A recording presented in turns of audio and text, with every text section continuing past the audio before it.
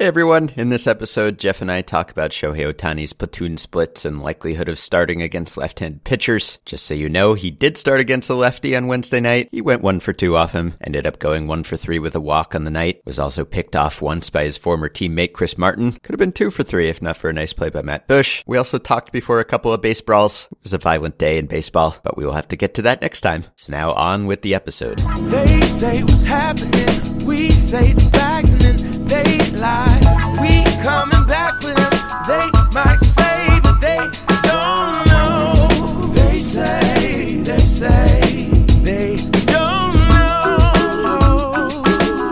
Hello and welcome to episode 1202 of Effectively Wild, a baseball podcast from Fangraphs, presented by our Patreon supporters. I am Ben Lindbergh of The Ringer, joined by Jeff Sullivan of Fangraphs. Hello. Hello. Everyone is walking. I don't know what your usual routine is, if you have one, when you sort of maybe go to bed or wake up in the morning, if you do either of those things, and then you kind of look at the baseball statistics. But Often I don't do either of those things, but yeah. I guess you can't really do one without the other.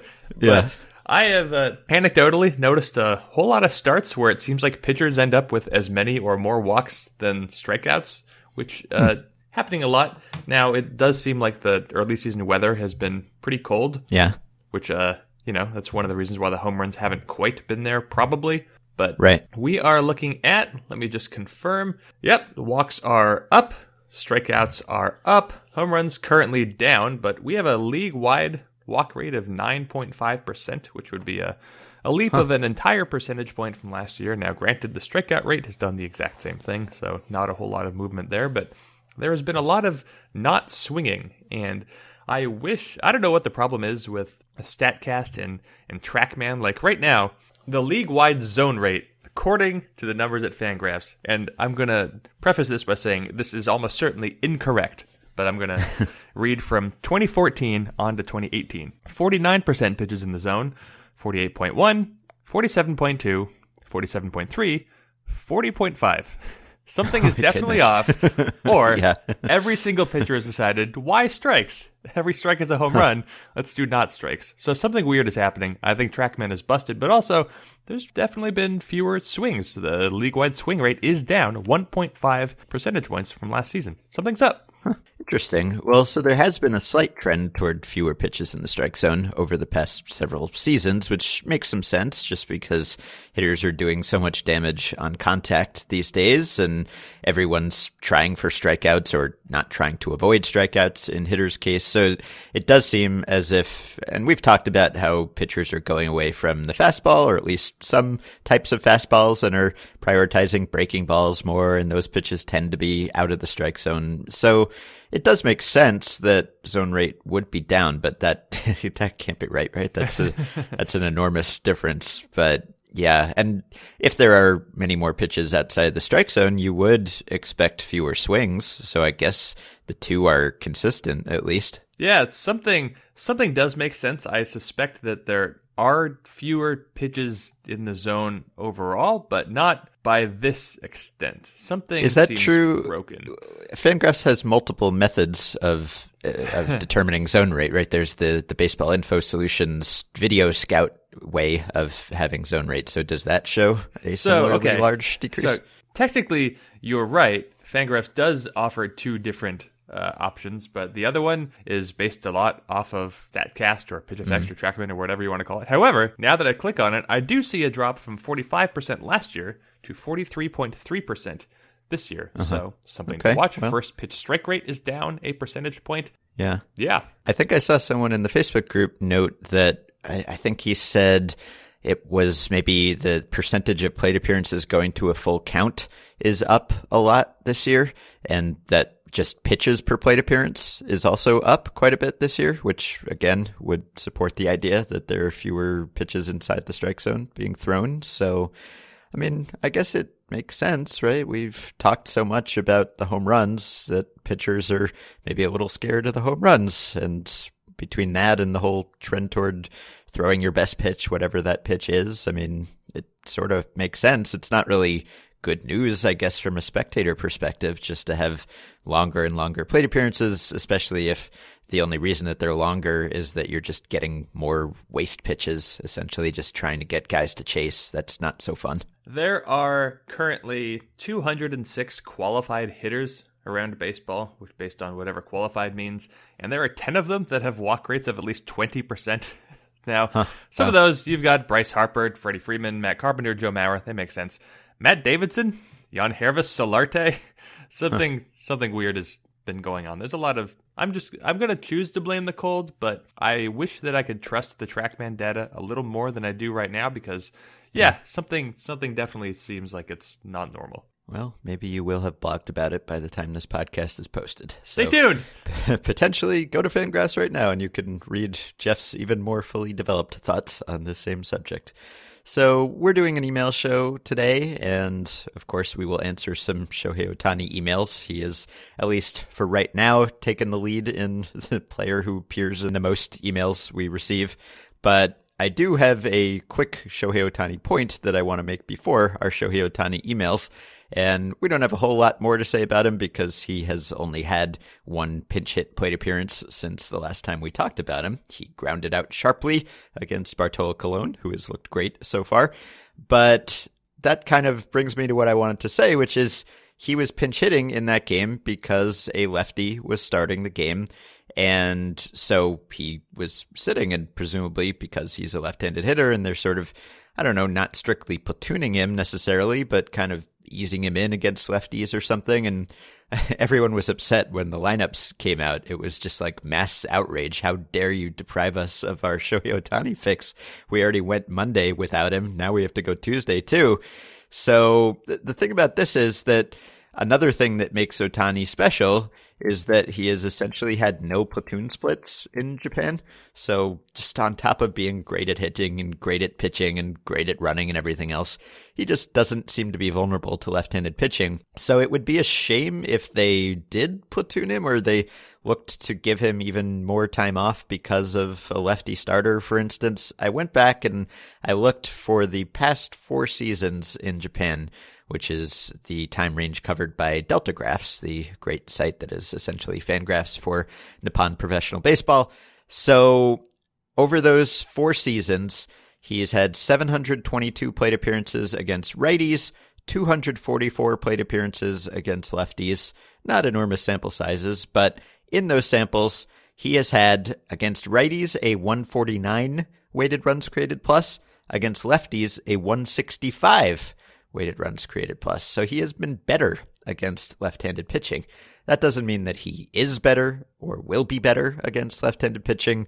It's very rare to have true reverse splits, but it does mean that if we were projecting him, we would expect that he would have smaller than the typical splits. So if anything, he's less vulnerable to lefties than the typical left-handed hitter of his talent. So, I'm sure that the Angels have even more detailed numbers on this than I do and are not just blindly saying, oh, he's a lefty, let's sit him against lefties. But there's no real reason to, at least based on his past performance. So I hope it doesn't happen regularly. I would imagine that, as we were talking about the other day, the Angels monitoring Ohtani's playing time and maybe playing him more often if he's good. This is going to be one of the areas where they relent and decide, we're not going to sit you against lefties. I mean, if you're going to, what was it, Martin Perez? He was the lefty on the mound.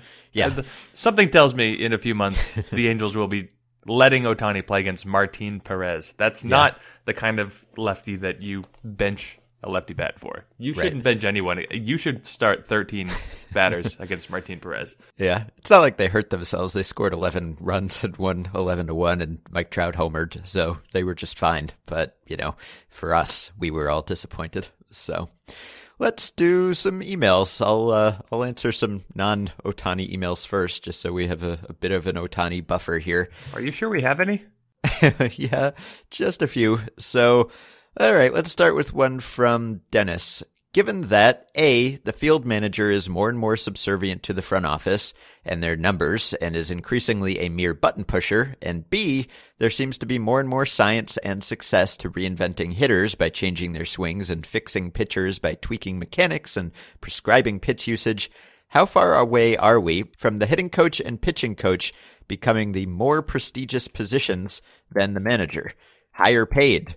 Are we not on the beginning of a track toward teams becoming more readily identifiable by their coaches than by their manager? Well, I guess with the hitting coaches, first of all, there seem to be so many cases where the players are doing this work independently, and it's not the team hitting coach that's actually making these adjustments. Also, I think we're still waiting on more evidence that this is really working long term for a whole lot of guys. Because right now we have JD Martinez, Josh Donaldson, maybe AJ Pollock, and Justin Turner, a handful of others, but it's not like the league has been taken by storm by guys suddenly being phenomenal fly ball hitters. Anyway, as for the pitching coach thing, I think that is what we're seeing, and it does seem like there's a lot of movement toward I don't know, more optimized repertoires, whatever you want to call it, just changes in pitch mix. But I suspect, in fact, I more or less know that a lot of that is not coming from the pitching coach himself. That's coming from the analysts or the front office who are doing this work, because if you are the pitching coach, your job is essentially to keep the pitchers happy and to work on their mechanics, which is important.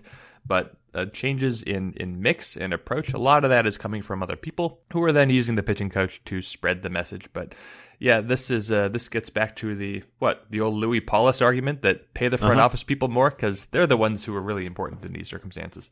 Yeah, that's exactly what I was going to say. The same trends that are affecting the manager's role are really affecting every member of the field staff's role. So I don't know if there's a difference here. We might get to know the coaches more, but I'm not sure. There have always been gurus and coaches in baseball who had a certain philosophy that they were known for, and those guys get lionized for a few years as long as whatever theory or whatever approach they espouse is working, and then it stops working, and then they fade away. So I don't know that will necessarily change, but it is worth wondering why manage. Like, who would want that job?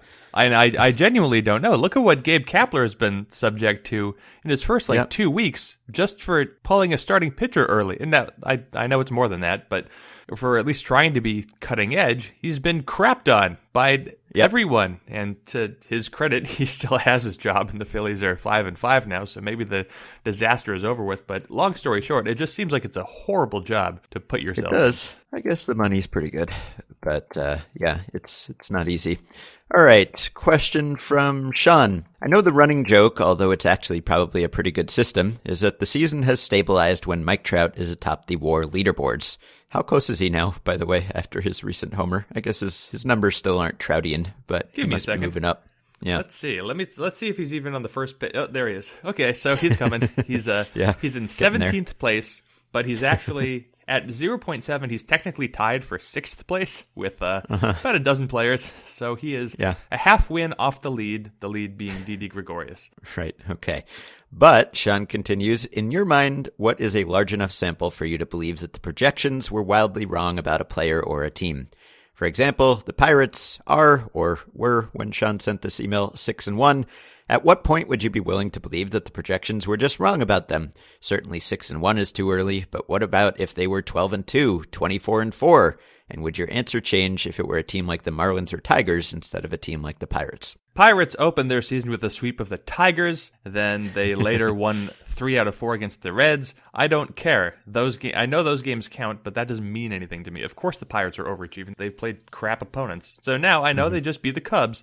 And they did win 1 out of 2. Oh. Well, they won 1 out of 2 against the Twins, so that's even. But for something like this, that it doesn't mean anything. With a player, I think it's easier to see when projections might have been off of the player because you can just look for really strong indicators of change, especially like fastball velocity or something like that. But with teams, I've looked at this before, and when you get halfway through the season, you can compare the standings to the preseason projected standings, and the preseason projections still tell the more accurate story for the rest of the season. It takes a lot of information.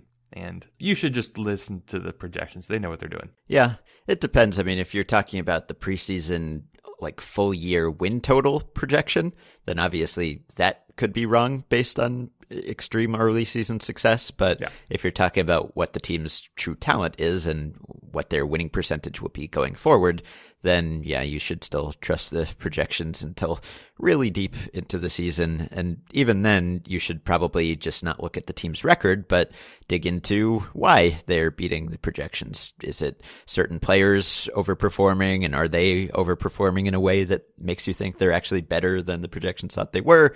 Or is it just luck? Are they just, outplaying their run differential or their base runs record or whatever it is? So takes more information, but general guide is just keep trusting the projections even longer than you think you should. Yep. It sucks, but it's true. Yeah. All right. First Ohtani question. I'll space them out a bit. This is from another Jeff, who says, it seems that Shohei Ohtani is rivaling Mike Trout as the player most talked about on the podcast. They're about neck and neck so far in this episode. I have a silly question for both of you. If you could only watch one of those players for his career, which one would it be? Assume that watching Ohtani means that you can't watch Trout at all, and vice versa. I don't know why that would be. They're on the same team, but yeah, I don't know. You have to leave the ballpark or turn off the TV when Trout is up. Also assume that you can only resume watching that other player once the one you've chosen had stopped playing. I know this is highly unrealistic, especially because they currently play on the same team.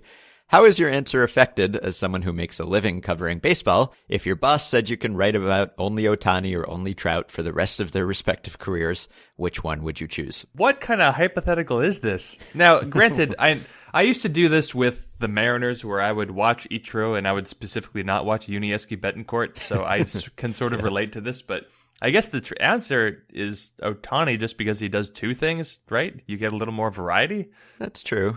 Although I don't know if you get more playing time, but yeah, so many of our email hypotheticals are like forcing us to choose between things we love. Why do our listeners always want to do this to us? Why can't we have both? I think I'm taking Trout. I mean, if we were talking this season alone, I'd take Ohtani, but I still think that Trout will end up as the better player, that he will probably even be the better player from today on.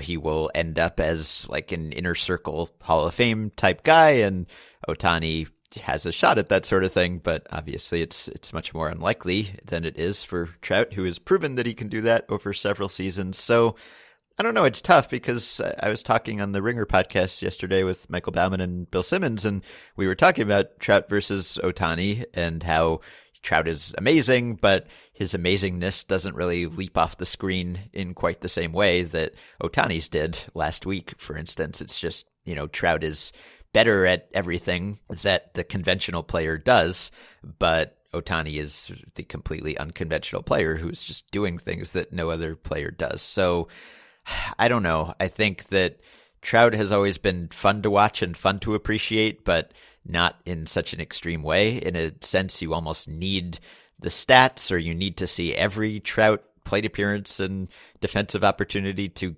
understand why he's so good and so amazing, whereas you can understand why Ohtani is so amazing in one start and one plate appearance, basically. So it would be tough for me to give Ohtani up, but I think in the long term, I'll probably get more entertainment and more enjoyment and more content out of Trout. And I will actually counter myself, because while Ohtani does offer more variety, he's also half a pitcher, and pitchers get hurt, and I don't want to have to write about a guy who's not playing. Yeah, right. Okay. Damien says, given the rate that Albert Pujols' career WAR is falling and the steady rate that Adrian Beltre's continues to climb, who do you think finishes with a higher career WAR? Beltre has the momentum advantage, but may need another contract to get there. Or even if Beltre retires, Pujols has enough time left on his deal to possibly fall below a retired Beltre all by himself. Are we using Fangraphs or Baseball Reference here? Might as well use Fangraphs. We're a Fangraphs podcast, but I don't know. I don't remember how different the wars are for these guys. All right. Well, on Fangraphs, Pujols is at 88.5 career WAR, and Beltre is at 83.5.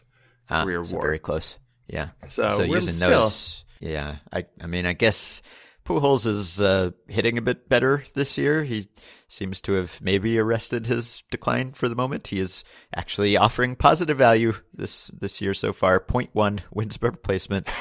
But yeah, going by the Fangraphs values, I guess you'd have to say Beltre catches up, right? Because Beltre has he's been a little less durable, but he has continued to play at a star level they're essentially the same age, right? Pujols is 38. Beltre is 39, so Beltre's a little older, but just seems to be better preserved physically and skills-wise, and, still plays good defensive third base, whereas Pujols is DHing or not being such a good first baseman anymore. So, yeah, going by the Fangraphs values, I'd say you'd probably have to bet on Beltre. I don't know. A 5-win gap is a lot to make up at this age. The rest of this season, Pujols is projected for negative 0.1 WAR, and Beltre is projected for positive 3.2. So that takes care of 63% of the gap or something just there alone. Yeah. So I'm going to take Beltre because Pujols is going to keep playing. He's going to keep being bad, and Beltre is going to keep playing at least a couple more years, and he's probably going to keep being good. Mm-hmm. I only say that because he's never not been good, except for 2001. I guess, but I don't want to go back that far. Yeah, and the gap is essentially the same at Baseball Reference. The numbers are a little different, but higher for both guys, so it's about a 6-win difference. So, yeah, Beltre will need another contract, but unless he decides he doesn't want one, he will get one. So I think he'll probably overtake him, which is pretty incredible given the way that those two guys were regarded, a decade ago when Pujols was a lock inner circle Hall of Famer. I mean, he still is a Hall of Famer, but no one was really thinking of Beltre like that back then. I did an article, I guess it was last year, when Beltre got his 3,000th hit, just kind of tracing when the perception of Beltre changed. And it was pretty sudden. It was like, people went from never calling him a Hall of Famer to almost always calling him a Hall of Famer within just like a couple of years. It was kind of amazing. And it's, partly just that he's been fantastic in his 30s and just has been better than anyone possibly could have expected. He's been better as an older player, really, than a younger player. But it's also that I think people have come to appreciate that he actually was good as a younger player, and people have taken the context and the ballpark and all of that into account, as well as the defense, which was always superb. So it's partly that he has gotten better somehow, and also that I think we've gotten better at realizing how good he always was. I agree. I have a question for you that has nothing to do with Pujols or Beltre. Okay. Actually, it has nothing to do with baseball, but I just saw a promotional email in my inbox. This is from REI. The subject of this email is fact. The average American spends 95% of their life indoors. Does that sound like it's too much? Because I ran a calculation, and that means that even on a per week basis, that's 8.4 hours of outdoors time, and that's the subject was your life. So I mean, we're counting like childhood, where whatever, and then you're an old person, and I don't know what you do, but I don't know. 8.4 hours seems like a lot of, at least a decent amount of outdoor time on a weekly basis. If you assume, I mean, commutes don't really count as outdoor time, even if you have if you're in a car. I don't think that counts. Yeah, so I don't know. It sounds like a lot, but I'm not alarmed by this at all. So you're saying it sounds like you think that it would be even less outdoor time than that? I mean, I just think that the way that this is phrased seems to imply that 95% of your life indoors, that's a problem. But as I think about it, I think that's not a problem at all. And then the email continues with a little video. I'm not going to press it, but the big bold text says, "We're the first indoor species." Well, yeah, we're the first species that figured out how to build walls, for God's sake. I was just going to say, that reflects pretty well on us. We don't have to, we're not in the food chain anymore. We don't have to be out in the elements. We've mastered nature by not having to be in it. So look, I'm a man who loves the outdoors, but I think that we're doing just fine. I was going to say I'm probably above 95 and you're probably well below 95. So if you average us, I don't know where we would be, but probably right around there. Also, 8.4 hours per week. That assumes, I mean, I don't go out a whole lot when it's like horrible weather, and it's we work from home, so it's part of our problem. But you make an effort to be outside, whereas I do not. Well, but you're also in New York City, where I think the outside is still inside. I don't even know how far you have to go. Yeah. Anyway. That's right. Different podcast. All right. Well, fun fact, I guess. I don't know. All right. Thomas says, how much staying power is there in the phrase, quote, Andrew Miller type role? Will there eventually become an impersonal term for the role like there is for closer, and were the first closers referred to as having Bruce Sutter type roles? Does the protean nature of the Andrew Miller role make it more difficult for an appropriate term that captures its essence? Does fireman just not sound as clever? Will we still be saying Andrew Miller type role in 5 years? No, But I don't know, what is the actual baseball definition of fireman? Because it's kind of the idea here. Yeah, right? But does fireman see the game all the way through? I think it's just you come in to put out the fire, right? It's not so much the save situation as just coming in whenever the high leverage moment is when you can save the game. I think it originated back in the days when the fireman typically would pitch multiple innings. So I think we can use that. I think we should use that. And I don't know. I mean, I think Andrew Miller, I haven't even said Andrew Miller type role this season myself until now. I don't think. I've probably been thinking about that a little less than I was certainly last season, coming off of the 2016 playoffs when Miller was the star.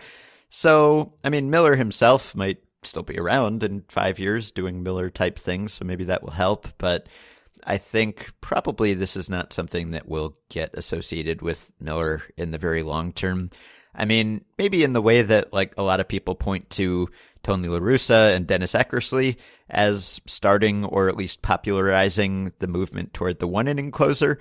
I guess Miller and Francona might be looked on as kind of the opposite, the reverse, the backlash trend. It kind of depends on the timing if like a lot of things change in the league. And it does seem as if we came to like a nadir for innings per relief appearance and that maybe it's on the way up very slowly again. So I guess in the long term, we might look back decades from now and say this happened right around the time that things started to go back in the other direction a little bit. And maybe it will be the convenient thing to link Andrew Miller to that. But I would bet against it. I think most things in baseball that happen and are associated with one player tend to lose that association over time as people who were around and saw that player and saw that season die out or just forget about it. Yeah, I agree with that. And if you look at Miller, just 5 games this year, 5.1 innings, nothing looks too unusual there. He's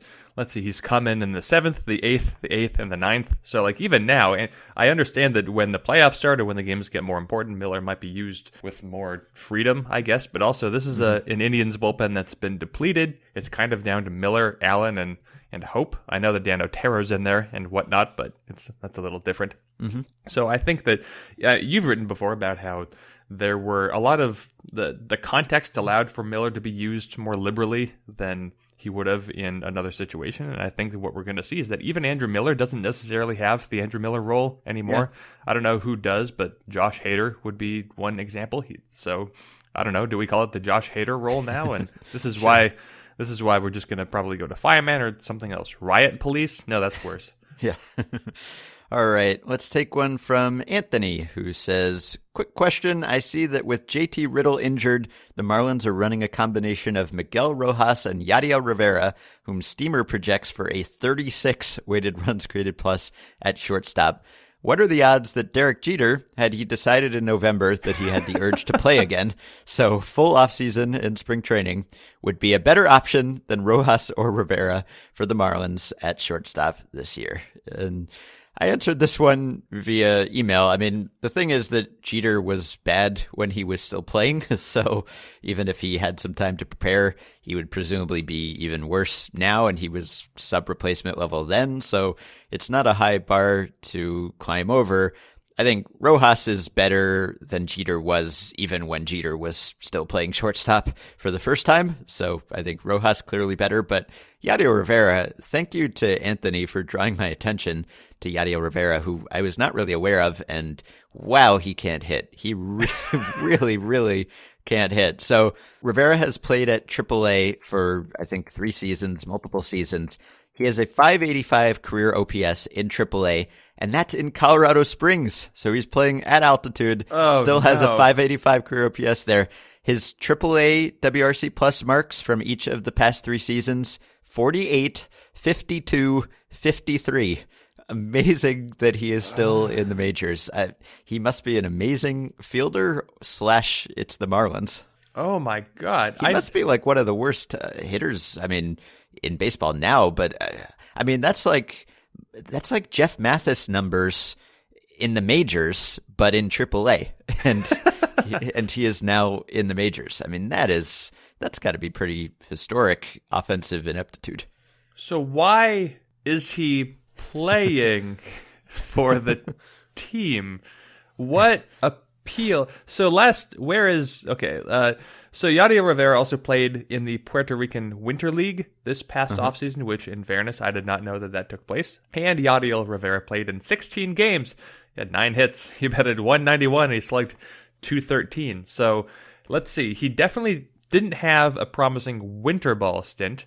He didn't have a promising major league stint last year. He definitely didn't have a promising AAA stint. The previous season, he was bad in Puerto Rico, bad in the majors, bad in the PCL.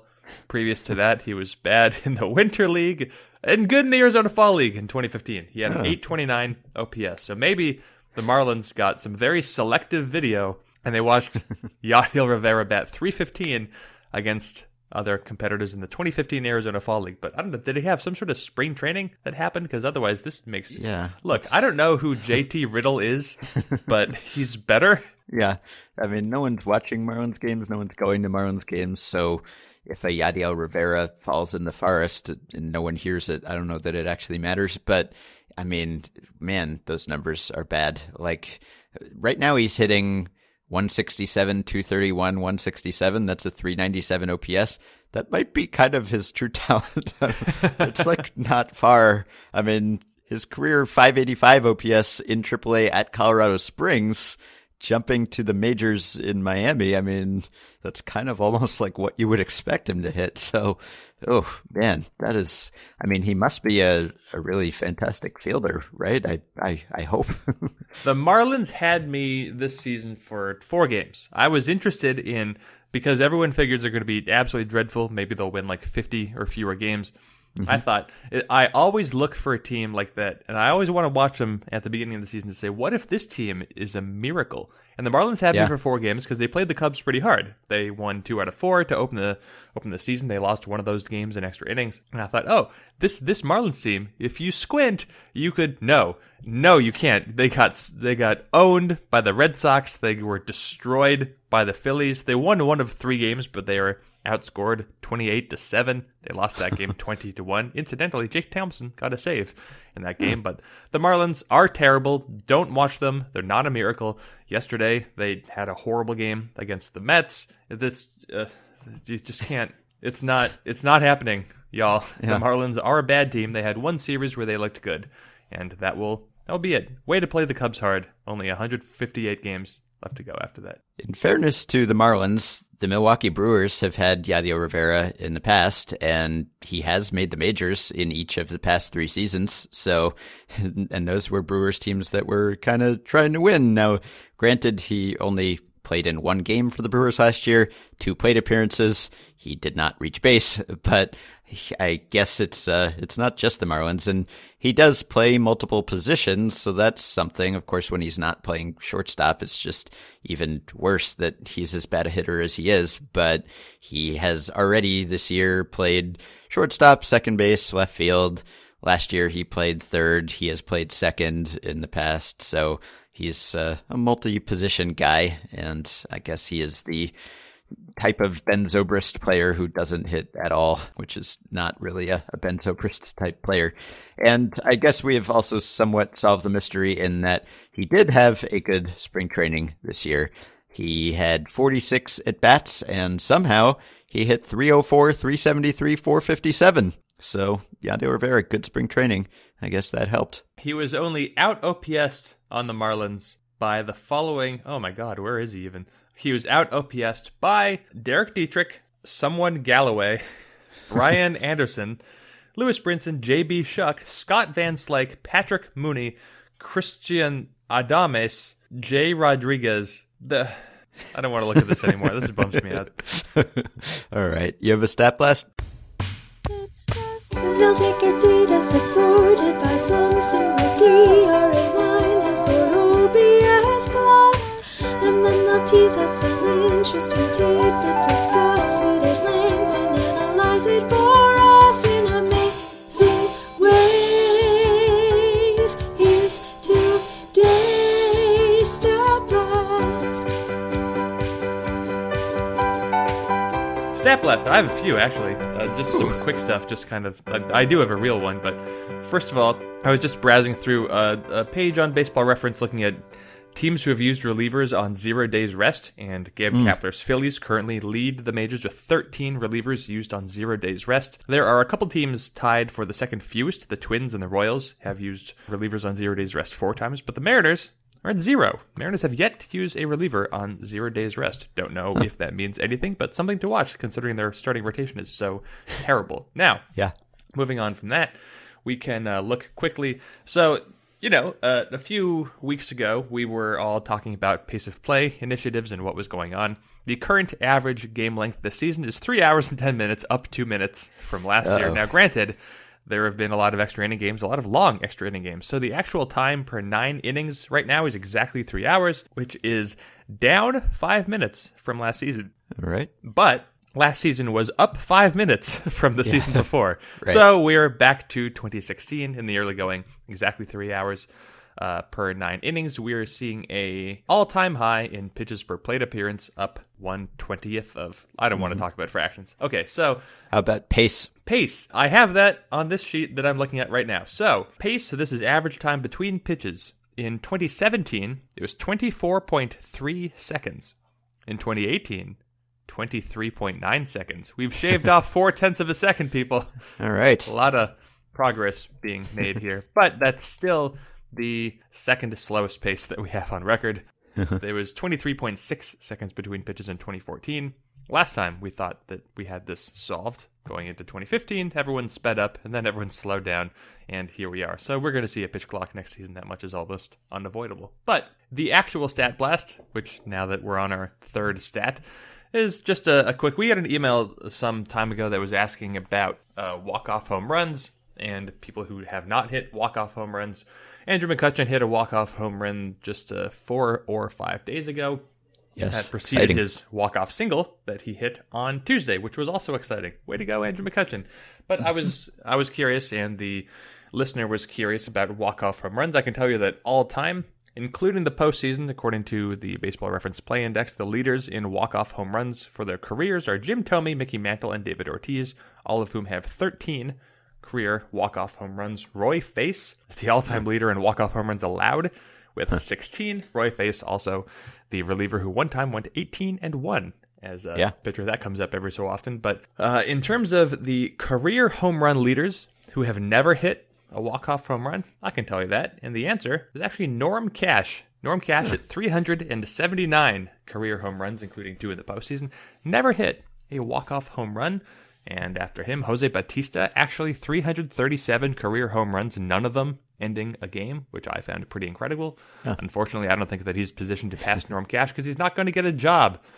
Jimmy Wynn, 291 career home runs, no walk-off home runs. I don't know who that is. Danny Tartabull never hit a walk-off home run. I don't need to keep going down this list, but I will because Ken Caminiti was at 247 home runs, never a walk-off. I could probably do something at the bottom of this list, but I don't really want to do that. I don't know if anyone... Let's see. Well, I'm not going to go through this, but I can tell you that Ed Sprague, apparently... This can't be right. He had more than 1 career home run, so that's probably just a bad search. There are multiple Ed Spragues. So I'm not going to go over the players who have only hit walk-off home runs because I did not prepare this, and now we're doing this on the podcast. So I'm unprepared to finish the stat blast segment. Okay.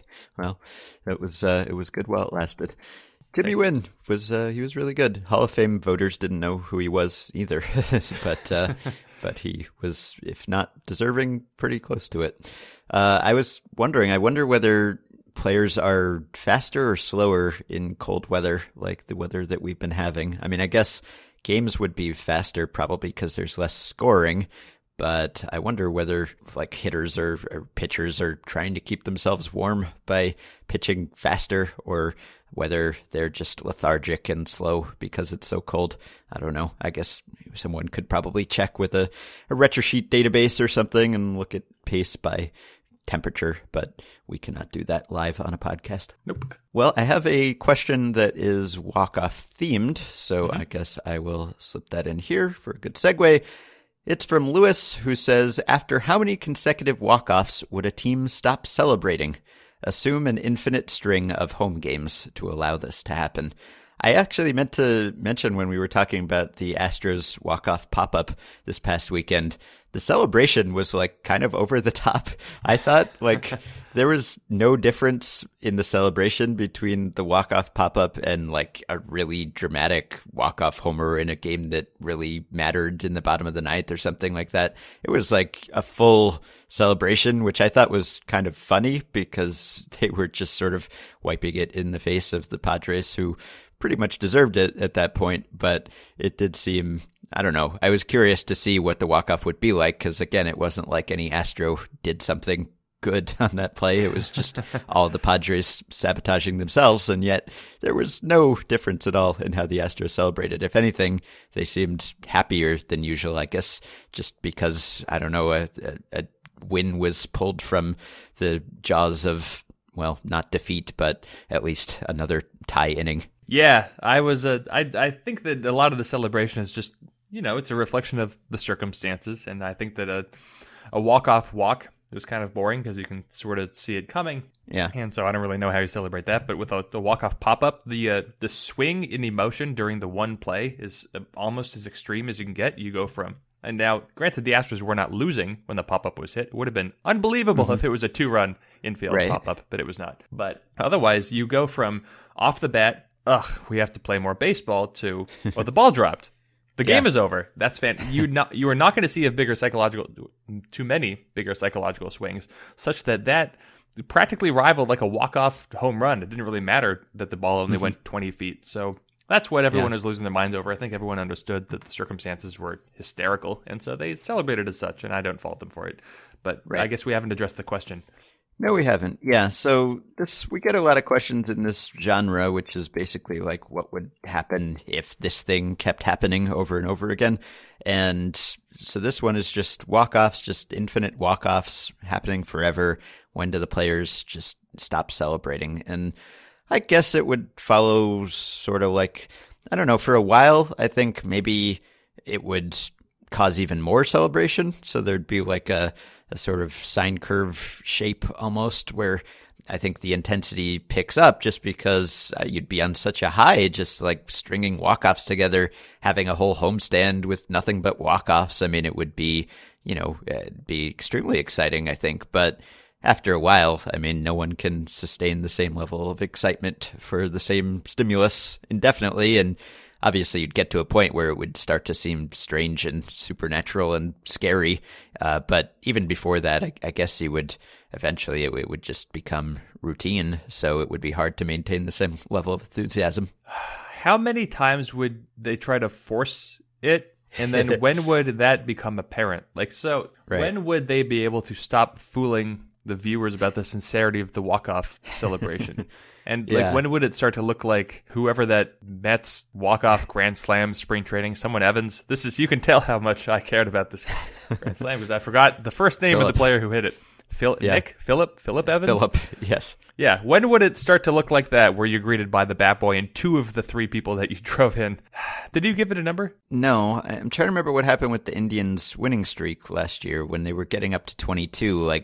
Was there ever a point where, obviously those weren't all walk-offs, but were they treating the wins with less enthusiasm than they had been before? Or was it still, I guess they hadn't set the record yet. So once you set the record, I don't know what the record for consecutive walk-off victories is, but maybe once you surpassed that, then you would eventually lose enthusiasm. So it would help to know what that is, and I don't. But I guess, I don't know, I would say the thing is that you'd have the winning streak going too, though. So you'd still celebrate until you pass the winning streak record, wouldn't you? Because, I mean, until you surpass the Indians or the record, I mean, you'd still be building toward that, so you'd still be pretty excited about that. So maybe it's not till you get to 30 or something, like a full month's worth of walk-offs. How many games in a row would a team have to walk off before their opponent in a tie game in the bottom of the inning just intentionally walked in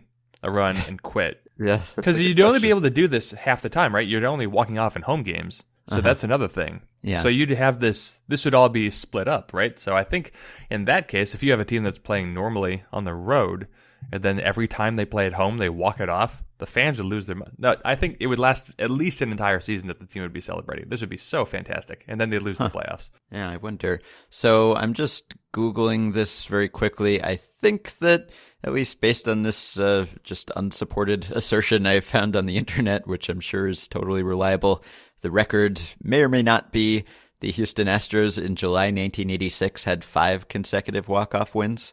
So, yeah, that's not a lot. So this would very quickly become, I mean, within 1 week, you would have a record number of walk-offs. So, I don't know.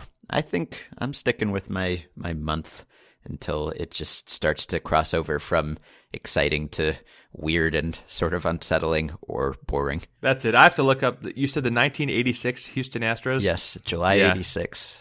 I'm going to have to pull this up so we can understand exactly what was going on. I don't know if this is actually the record, but I'm still going to search it out anyway. Yeah, I guess that was the Mike Scott Cy Young year for the Astros, but I don't know if that's relevant here. Okay, well, those Astros had 9 walk-off wins, and let's see. Oh, my goodness. Okay, July 19th through July 23rd, they walked off against the Mets and Roger McDowell twice. Then they walked off against Jeff Reardon, Floyd Yeomans, and Tim Burke. We had a Craig Reynolds walk-off home run in the 9th. We had a Kevin Bass walk-off fielder's choice. That's boring. In the 15th, then we had a Jose Cruz walk-off single against Jeff Reardon. Then we had a Glenn Davis walk-off home run. Then we had a Davey Lopes walk-off single scoring Dickie Thon. Has there been another Thon? I assume it was Dickie Thon. Yeah. And that was in the 11th. So they had 5 consecutive walk-offs wins, including 3 in extra innings, which is pretty sensational. Only 2 of them came with nobody out, so there was a little bit of drama. But how did that Astros team actually do? 96 wins. They were pretty good. And let's see, they lost in the NLCS to the Mets. So, yeah, that's funny. They lost to the Mets, whom they walked off against twice in that streak. Yep. Let's see. Before the walk-off streak, they won 3-0 against the Mets. And after the walk-off streak, they won 9-3 against the Phillies. But, yeah, there's really nothing else to do here. That's a lot of walk-off wins in a row. And ultimately, they still lost in the playoffs because baseball's mean. And in September, they lost consecutive walk-off games to the Padres. All right. Sam says, what is the Mendoza line for WRC Plus? So, of course, everyone knows the Mendoza line named after Mario Mendoza. It is a 200 batting average, which Mendoza was usually hovering around. So Sam says, that is the WRC Plus below which it is impossible for a full-time player to be an above replacement level major league player. Basically, how bad an offensive player can a player be and still provide sufficient positive value to make them playable? I'm not sure exactly the best way to answer this question, but I did find that in 2017, Billy Hamilton had the lowest WRC Plus of any qualified batter who finished above 1 WAR. He had 1.2 WAR with a WRC Plus of 66. Additionally, in 2014, Zach Cozart somewhat amazingly finished with 1.2 WAR and a WRC Plus of 56. Maybe the Hamilton line or the Cozart line, the Cincinnati special. I have the answer here, Sam. I think there is only one possibility, one player who fits this the best. So what I did is I looked up the lowest WRC Plus seasons by qualified hitters with at least 0 WAR. So people who were at least replacement level since 1901. The lowest WRC Pluses in that span, the 3 lowest belong to the same player, Hal Lanier. Hal Lanier in the late 60s was a shortstop for the Giants. He was an abominable hitter, but a very good defender. And somehow he kept managing to get above replacement level despite being a Yadiel Rivera-esque offensive player. So the lowest WRC Plus season of all time that is not sub-replacement level, 1968, year of the pitcher. He had a 38 WRC Plus, that is 206, 222, 239 /line, and he was worth exactly 0 WAR. And then the year before that, 1967, he had a 42 WRC Plus, and he was actually worth 1.2 WAR that year, so he managed to transcend the 1 WAR barrier as well. And then 1969, he had a 43 WRC Plus and was worth 0.7 wins above replacement. So Hal Lanier, whether you set the cutoff, the threshold at 0 WAR or 1 WAR, either way, he is the guy with the lowest WRC plus and a value that is above that level. So I propose that this should be called the linear line. And I don't know who is the closest to the linear line these days, but well, maybe Yadier Rivera will make a run at the linear line. James McCann in the early going this season, 32 WRC plus, 0.0 wins above replacement. Ender Inciarte is at 41 WRC plus. So yeah, the linear line works for me. By the way, I have a follow-up now. The 1986 Houston Astros, when they lost to the Mets in the NLCS, they lost 2 of those games by walk-off. Wow. All right. And the other guys below linear on the list, there are obviously, as you would expect, a lot of other shortstop types, good fielders. Ozzie Smith made it one year. Alcides Escobar in 2013.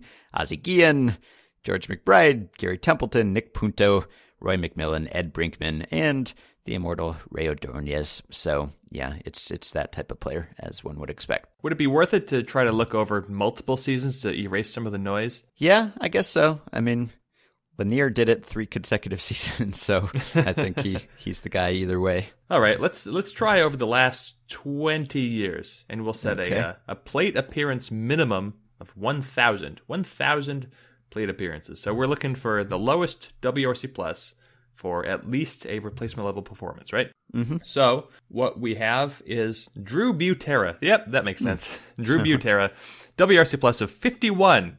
Exactly replacement level career value. Jeff Mathis, incidentally, WRC plus of 50 and a WAR of negative 0.7. Probably underrating him because of other things, but if you're looking for a non-catcher, just to make this make more sense, John McDonald becomes a guy with a WRC plus of 56 and a career WAR of 0.9. Uh-huh.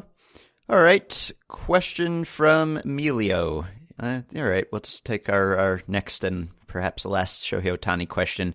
If you had to use Shohei Ohtani's first few starts and his numbers at the plate so far to oversample a season's worth of stats, how much WAR could he be worth? And could he be a candidate for the Rookie of the Year award, MVP and Cy Young, or any combination of the 3? So let's see. I've been asked to talk about Shohei Ohtani on so many different podcasts and radio shows at this point. I'm probably repeating myself, so apologies if anyone has heard me talk about this elsewhere. But I think, his potential, I mean, in 2016 in Japan, according to Delta Graphs, he was worth 10.4 wins above replacement. And that's in a league with a 143 game schedule. So yes, the majors are obviously a better league, better competition, but also a longer schedule. It's not inconceivable that he could get to that kind of range. And I did pick him as my AL Rookie of the Year award winner this year, so I think it's very plausible, if not likely, that he wins that award. But I don't think he's really going to be a strong MVP or Cy Young candidate this year, just because of the way he's being used.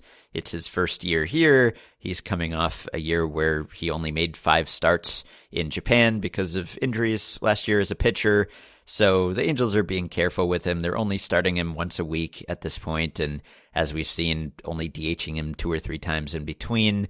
He's just not going to get enough playing time. So, unless he kept up his 1 WAR a week pace somehow, which he can't do, he is just not going to have enough batters faced or plate appearances, I don't think, to get there this year. Next year, maybe the leash is loosened or off entirely if he's getting like a regular starting pitcher workload and also getting another, 300 plate appearances or something. That it's definitely feasible because, I think he could probably get some bonus points with the voters just from being good at both things. I mentioned this on the Ringer podcast, but it's almost like John Smoltz got kind of a boost because he was a good closer and a good starter, and those aren't even different things. It's just one is an easier version of the other, essentially, and he still just, sailed right into the Hall of Fame, whereas guys like Schilling, whatever you think of him, or Mussina are still waiting with probably superior numbers, if anything. So I think if he's good at both, above average at both, WAR-wise, he's going to end up with 6 to 8 WAR, and that's kind of your MVP candidate range. And obviously, he's going to have a lot of buzz and attention and narrative around him too. Shohei Ohtani, based on the question, it sounded like we were asked to project this forward. Shohei Ohtani is currently on pace for 13.5 combined wins above replacement this season. Yeah. Here's a fun little fact. So comparing Shohei Ohtani the pitcher and Shohei Ohtani the batter, out-of-zone swing rate, 41% and 44%. In-zone swing rate, 65% and 65%. Overall swing rate, 50 and 52%. Zone rate, 36 and 37%. Contact, 54 and 84%. Who do you think, which contact rate is going to end up lower? Ohtani the hitter or Ohtani the pitcher this season? I'll say pitcher. I will also say pitcher, but I think it will be close. Yeah, probably. So, yeah, I just, I don't think this is necessarily the year to get carried away about the Ohtani MVP candidacy. It's funny, we got another email from one of those bogus betting sites the other day. We talked about Jason Hayward and the odds of his opting out, and we got that weird email from a betting site that is not actually a site where you can place bets, and neither of us understands what the business model of these sites is. So we got another one of those giving us the odds of Shohei Ohtani as an MVP candidate, again, at a site where you cannot place bets on that. I don't know. Someone has to explain to me what the point of these sites and these emails is. But anyway, people are talking about this. I don't think we'll really be talking about it in September or October. Although, if Ohtani is great, then there's a good chance that he will have helped the Angels secure a playoff spot, and obviously that will help with award voting. But yeah, I don't think that this is the year. It's not hard at all to see him as the Rookie of the Year. I think that right now he's got to be the clear favorite. I don't even know Joey Wendell. Is he going to be the competition here? I don't know. Franklin Barreto was just called up, but yeah, but he's going to he's not going to play very much, I don't think. And honestly, I don't even remember who's a American League Rookie of the Year, because right now it's all Ohtani all the time. But yeah, MVP, that's going to be a hell of a stretch. Yeah.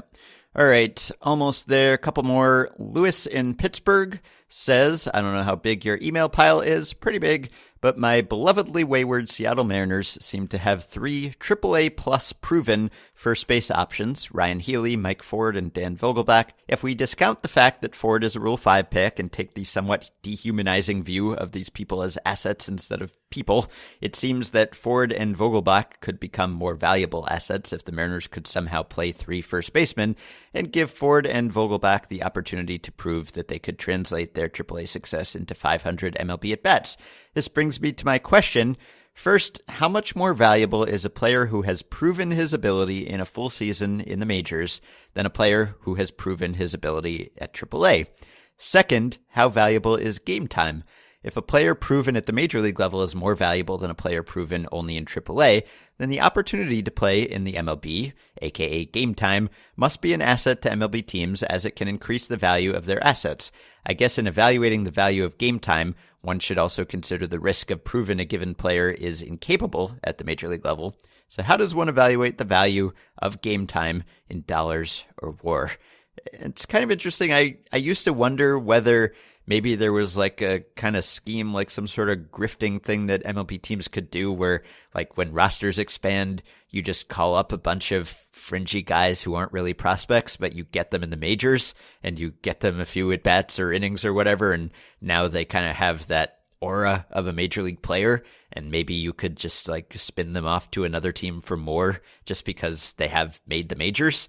I don't know whether that's actually a viable strategy because, of course, you have to put them on the 40-man. And so if they're no good, then you have to take someone who is good off the 40-man. So that constraint, I don't know, maybe that kind of removes that as a viable strategy. But what do you think? Is there much more value to someone who has done something in the majors compared to, say, someone who has done something at AAA that suggests that he should be able to do something in the majors but has not yet actually done it? I'll say, first of all, Mike Ford was returned to the Yankees at the end of spring training. Couldn't crack the team because of Daniel Vogelbach's spring training. But anyway, that's not what this is really about. Right. I think that there is an enormous difference between a player who's been great in the minor leagues and a player who's been good or great for even a small sample in the major leagues. And I think you would see this in terms of a player being traded. We very seldom see a top prospect traded who's already reached the major leagues, because at that point it's really easy, if the player's been good, it's really easy for a team to say, well, why would we trade this guy? He is the most valuable kind of asset you can have. But as long as a guy is in the minors, then you end up with that sort of prospects are prospects and no prospect is reliable. Like right now, I know that the Braves aren't going to trade Ronald Acuna, but there was a little bit of talk over the offseason whether it would even be possible. And I think that Acuna could have been traded. It could still conceivably be traded by the Braves now because there's still a little bit of a mystery over whether he can actually play in the major leagues. But as soon as he comes up and he's good for a month or two, then he is untouchable.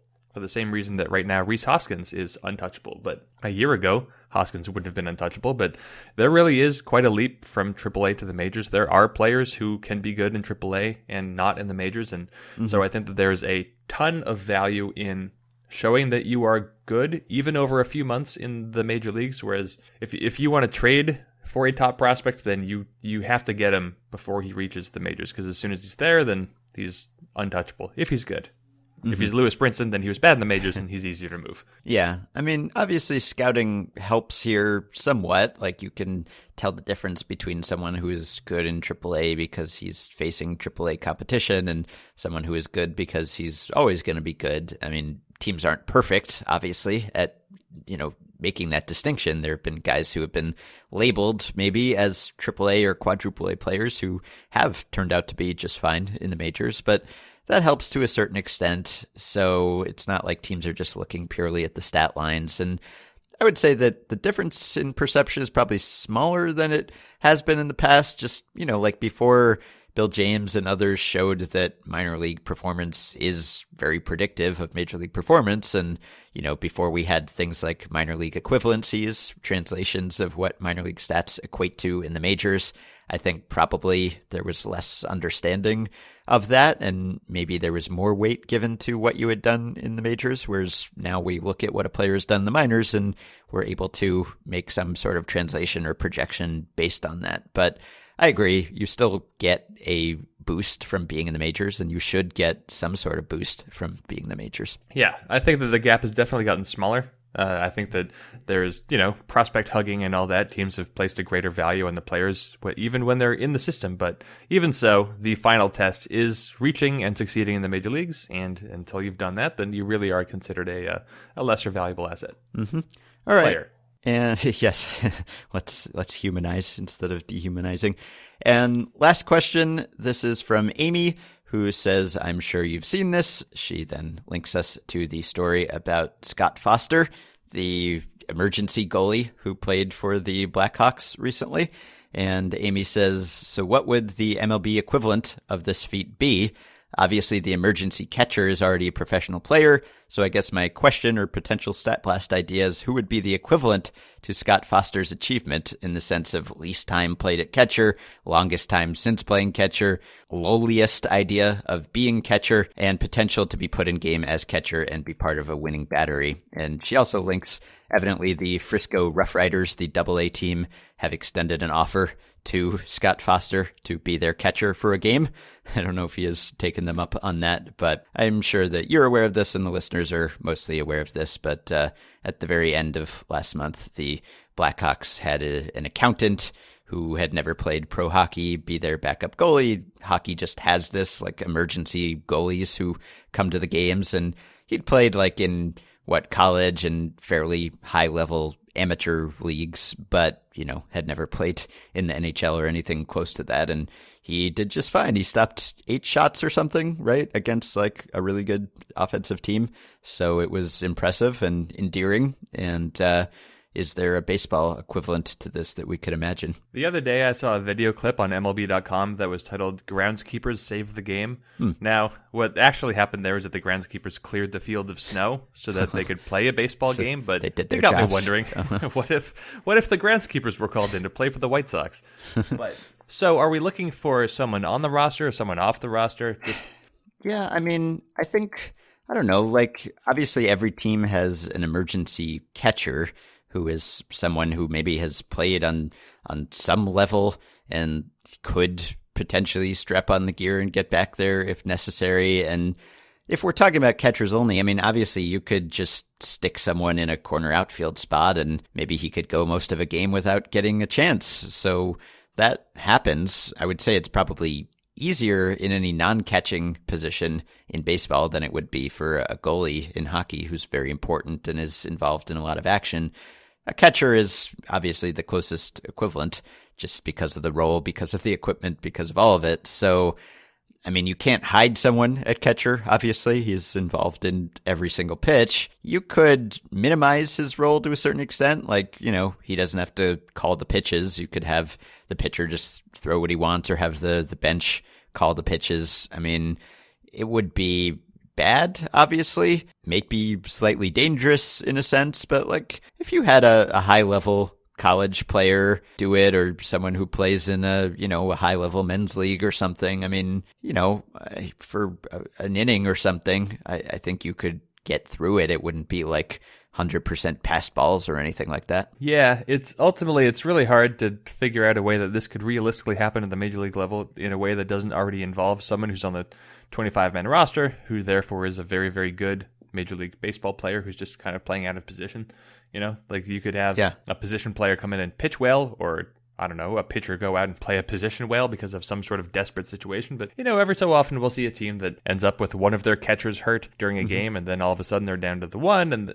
But this is just getting back to the same emergency catcher situation. Whereas in hockey, I've seen this happen every so often where a team will bring in its actual emergency option, who's just a guy who has a job, who like has played hockey before, knows the rules, but isn't actually on the roster. But I don't think that I can actually come up with an equivalent of that unless we want to talk about a situation where like the entire coaching staff gets ejected or something, and then I don't know, a player or a clubby decides to take the reins. But this is a reach, and unfortunately, I can't think of an equivalent. Yeah, I mean, in the early days of baseball, I'm sure there were things like this. I mean, there were definitely cases, things were just less rigorous. Talent procurement was less standardized back then, and you would just kind of, sign a guy sight unseen, and he'd show up and he'd play in that game. So it was probably more common at that point, but I can't think of a recent analog in baseball where a player has just come from outside of the minor league system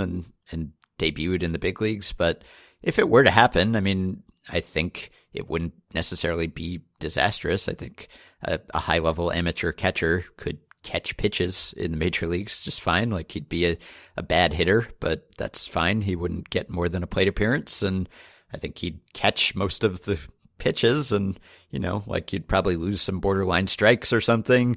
Maybe he'd be less adept at blocking a ball in the dirt, but yeah, I mean, it's not like you're going to suddenly lose because a non-professional catcher is playing for an inning.